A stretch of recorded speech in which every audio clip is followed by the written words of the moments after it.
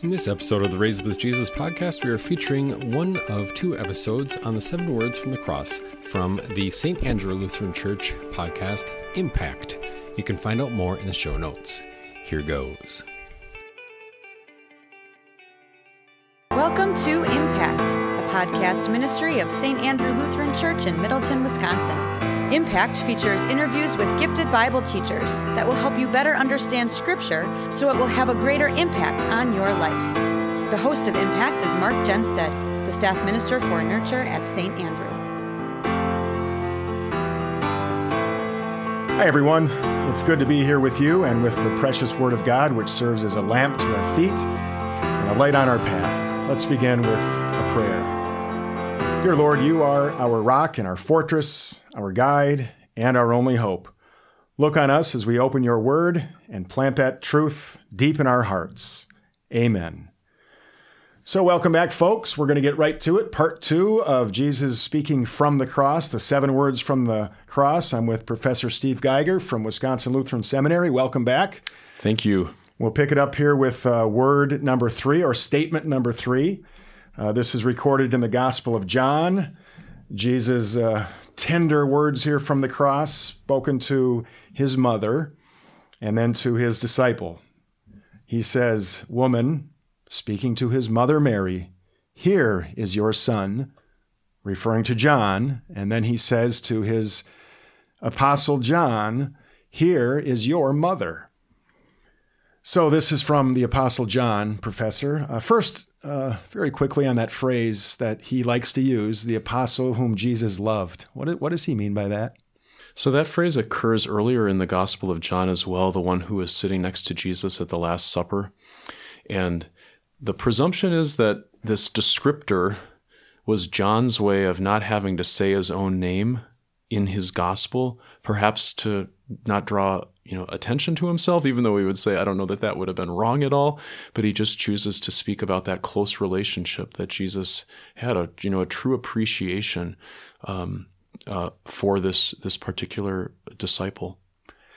It seems pretty clear from Scripture, and you can correct me if I'm wrong, that Mary, Joseph, had other sons besides Jesus, that Jesus had brothers. Is that fair to say? It is. There are some who would say that they have to be his cousins, not brothers, and that the Greek word could theoretically keep the door open for that, which is kind of hard to say. I don't know if you'd say it's absolutely impossible, but would be very not normal. And then there are others who say they had to have been Joseph's sons from a previous marriage. And really all of these proposals sort of find their basis in a desire to have Mary remain a virgin for her entire life. And because there's nothing in the Scripture that speaks of that in any regard, our presumption is that they functioned as a normal man and wife, which meant you do not keep yourself from your spouse except for a time of prayer, perhaps. So the very easiest way to read all of the passages that speak of this is to say, yeah, Joseph and Mary were blessed with additional children after Jesus was born. And the reason I bring that up is because of my question. So why would Jesus put Mary with John, and if Mary had other sons to take care of her after Jesus' death? We have to admit that there are details we're not aware of as to all of the family factors that may have been in play here, but there's something that God does tell us about the situation, and that is that Jesus' brothers did not believe in him. So it was even a time where they said, you ought to go down to Jerusalem. There was a festival and show people your miracles. You're this big teacher. Shouldn't you be doing that? And Jesus said, my time has not yet come. And the brothers went down on their own. And then a little later, Jesus also went down to the festival, but not with his brothers. So he obviously had concern for them and were their thinking. So one possibility is that the brothers weren't there. Mary did show her confidence and trust in the Lord by being there with her son on the day of his death. And it's possible the brothers they weren't at the right place spiritually. So that Jesus, in thinking of now who's going to care for my mother, picked someone who would take care of her, spiritually, as would be appropriate. We do know, and this is a beautiful part of the story, that Acts 1 verse 14 has Jesus' brothers mentioned again. So when the Christians were gathering after Jesus had ascended, his brothers were with the disciples, and Mary was there as well. And The far most likely option for the authorship of James and Jude are that James and Jude were the brothers, the half-brothers of Jesus. So in the end, things turned out very well. So that makes you wonder, like, were there other family circumstances that just made it hard for them? I think the probably easiest is to say they weren't believers at the time. Jesus gave John the responsibility. He was happy to take it. By God's grace, the brothers also came to faith. And we praise God for that. Okay. And, so the words themselves, Jesus showing this compassion for his mother. What do these words tell us about Jesus? What do they teach us? Maybe the biggest stunner is that in the midst of his suffering, he thought about his mother, not himself. And the Lord blesses us with family, and they give such gifts to us. And for us to be reminded that the Son of God treasured his mother, which sets a beautiful example for us to consider our parents even after we have grown up, this most precious gift from God, and that we long to serve them in gratitude, of course, for the great service that they have given to each of us. Let's go to the next word from Jesus on the cross, Professor. Recorded in both Matthew and Mark. My God, why have you forsaken me? A lot in here. It's spoken in darkness. What did darkness add to the reality of the moment? When we think of darkness, we think of being lost, we think of being abandoned, right? So much of the imagery of Jesus is about being like the light. He's the light of the world. The world itself is like in spiritual darkness. When they're lost, they're without hope or direction. And it's only through the good news of Christ that you can suddenly see clearly. So it's hard not to think that this darkness that God brought upon the world during this period of time reflected the experience that Jesus was going through at that moment. That did it have something to do with the abandonment of God, which is the essence of the consequence of our sin, that we're separated completely from the love of God. There's nothing of the love of God that is touching Jesus' life at this moment. I think that imagery fits very nicely, not to mention the power. This was crazy that this would happen, right? But God is so powerful to just suddenly make it dark. And this phrase recorded in Aramaic, Eloi, Eloi, lama sabachthani. Close. Very, very good. Why recorded in Aramaic? Because the others aren't. The other words and most of the words of Jesus are not, but this is. Can you tell us why? I would say it's hard to know. There may have been multiple reasons, but I think the one that is most likely contextually is the reaction of those who were hearing him was, I think he's calling Elijah. And you would have had no understanding of why they would have ever thought he was calling Elijah if it had just said, my God, why have you forsaken me? But if you say it in Aramaic or put it down in writing, and Luke is the one, Matthew, is the one who does that, it explains to his readers this connection of misunderstanding on the part of many of the observers of what Jesus was actually saying there.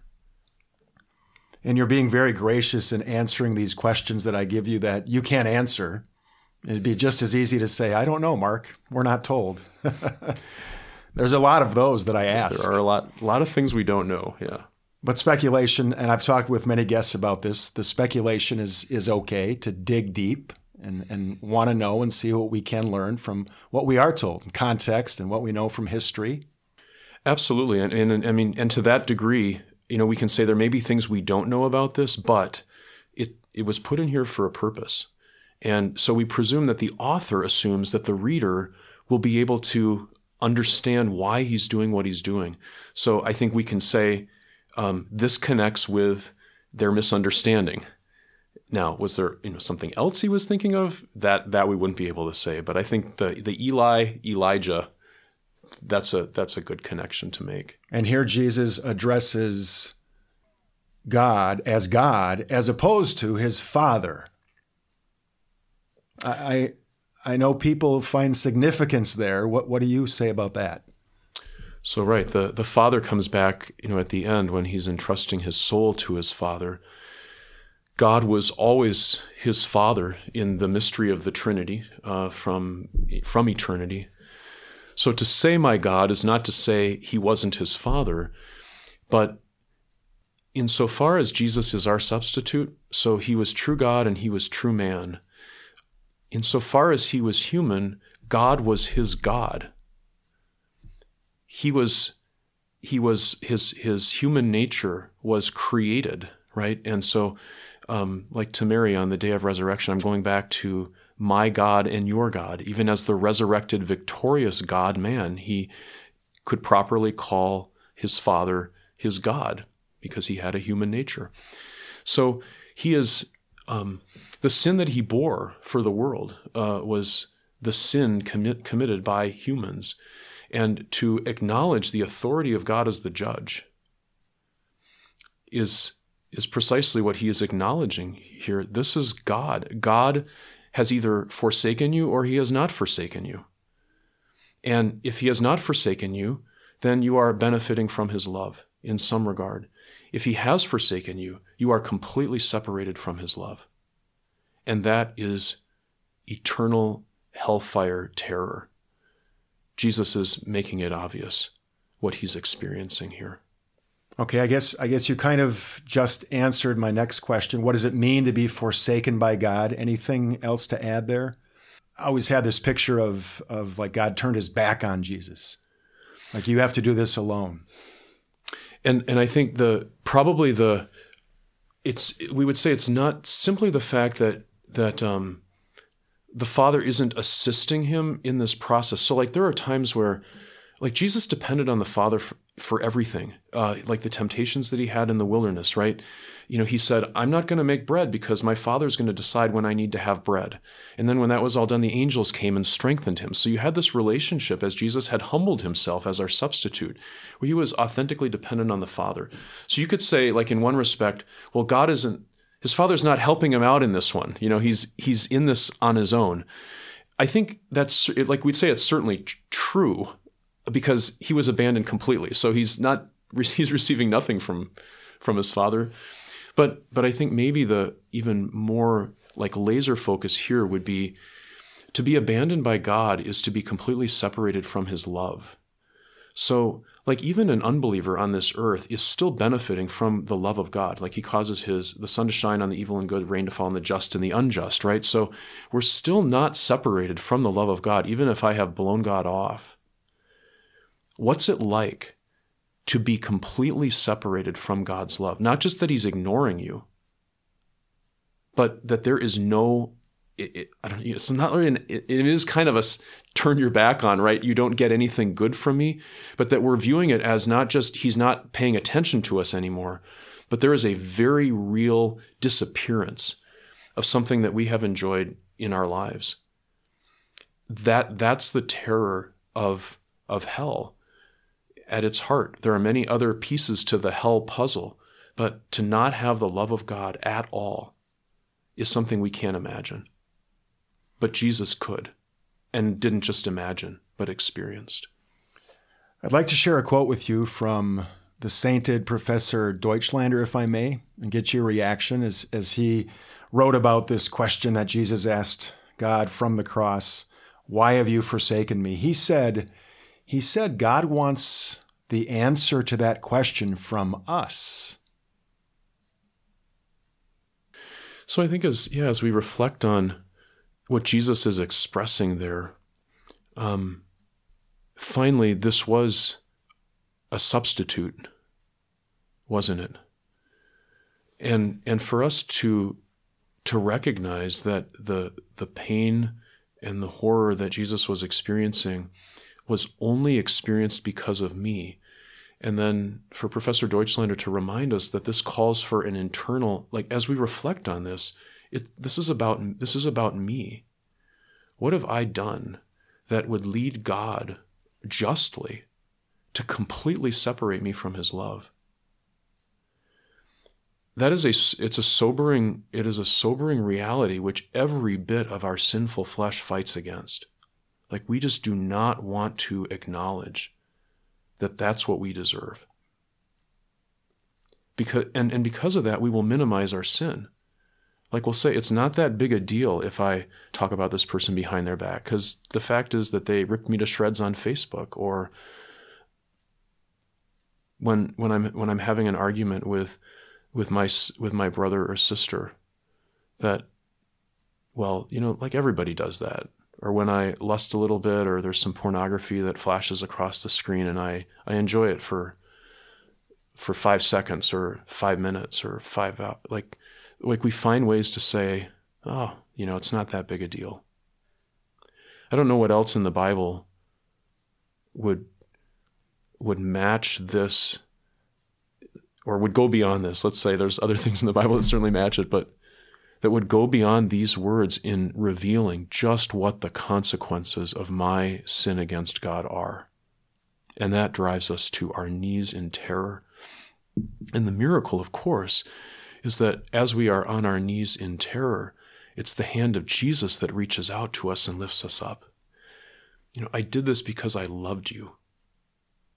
The fact that you saw this happen to me means it doesn't happen to you. By your Spirit-given faith in me, then all of a sudden, I'm just thanking God that Jesus was willing to be abandoned. And we are in the season of Lent, where we consider the suffering of Jesus. We see him clearly up on that cross for us as our substitute, as you said. Should I be glad that God deserted Jesus? As much as it pains me to see what Jesus went through because of me, should I be glad he did it, that God did desert him? Because that means, right, that he won't desert me. Absolutely.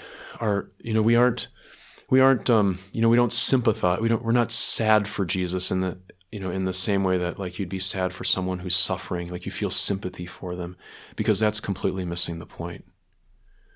Like, I stand in horror at what my sin brought upon Jesus. Like, the negative emotion is one of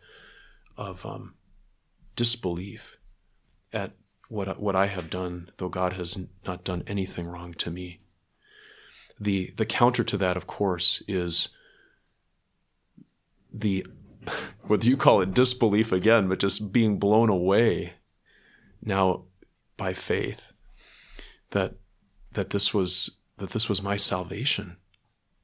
That's the beautiful, happy, big picture, clear-seeing perspective that the thief had.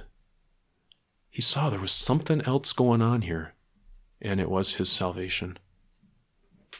The next word from the cross, I am thirsty. We are told that Jesus said this to fulfill the scriptures. Why was that so important?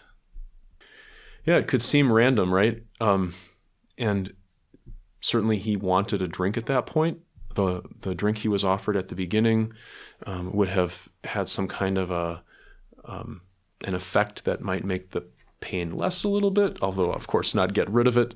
At this point, that wasn't the issue anymore.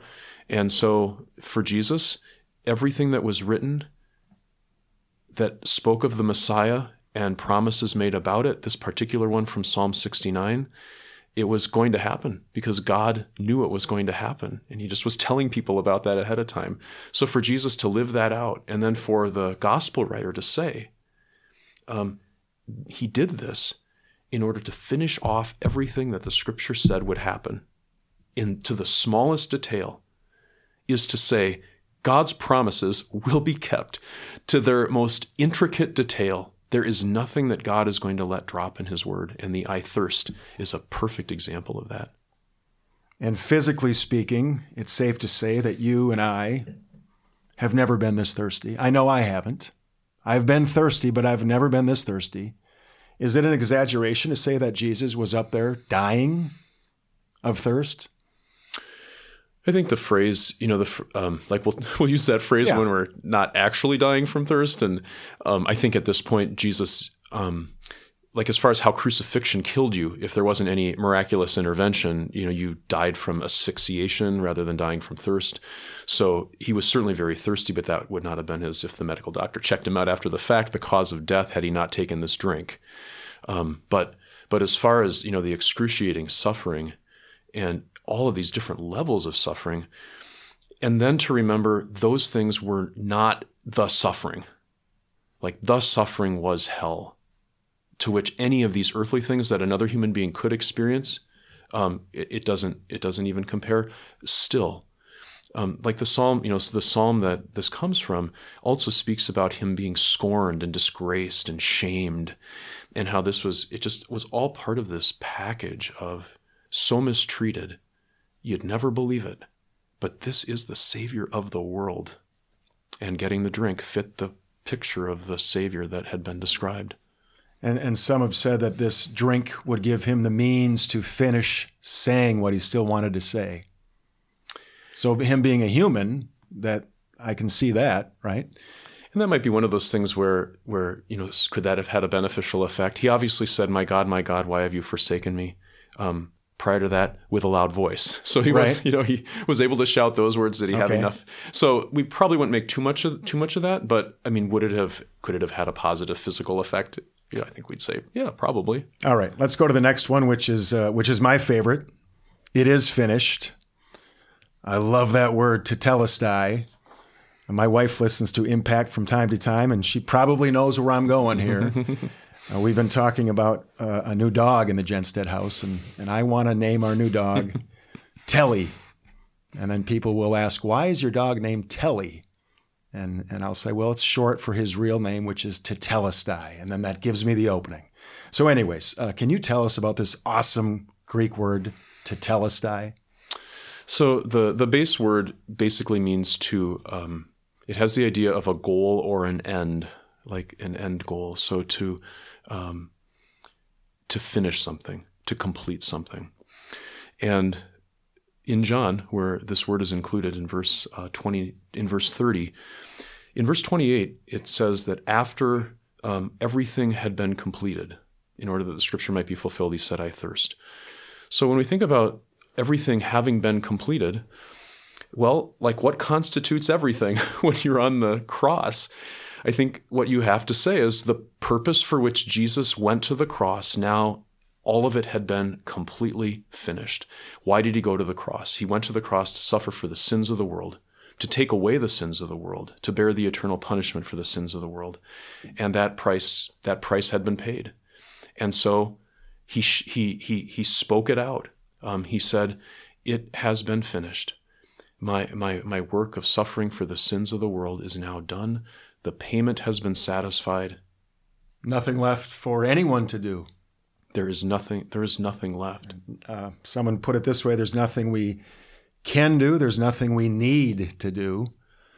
And someone also put it this way, Professor, these were the most important words spoken by the most important person on the most important day in the history of the world.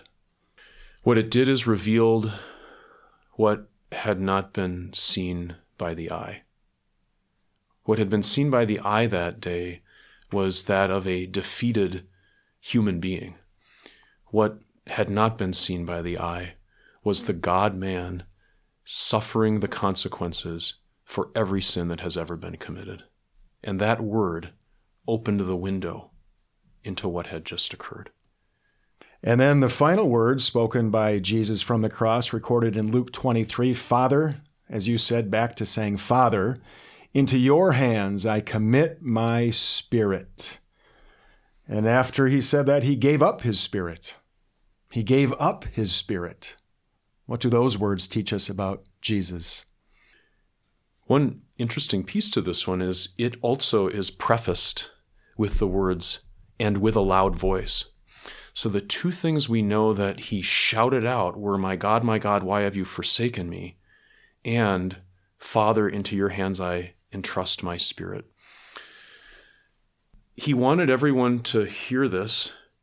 He wanted them to know the relationship that existed.